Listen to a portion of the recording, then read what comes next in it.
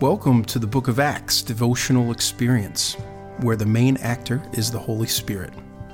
It's Wednesday, June 16, and this is Kyle Olson.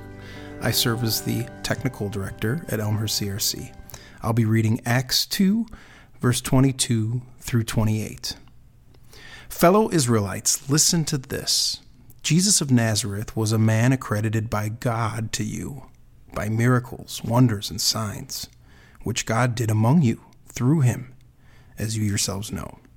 This man was handed over to you by God's deliberate plan and foreknowledge, and you, with the help of wicked men, put him to death by nailing him to the cross. But God raised him from the dead, freeing him from the agony of death, because it was impossible for death to keep its hold on him. David said about him, I saw the Lord always before me, because he is at my right hand.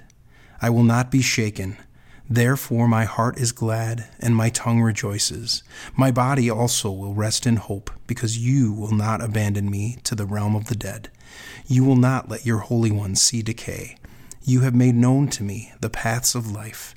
You will fill me with joy in your presence. Here's a question. Where have you seen God perform miracles, wonders, and signs? Where have you seen God bring something back from the dead? Are you feeling joy in the presence of these things, in the presence of these miracles, in the presence of new life? Let's pray. Lord, thank you that we can rest in hope. Thank you that you will not abandon us to the realm of the dead. Thank you for miracles, signs, and wonders. Thank you because you fill us with joy in your presence. Amen.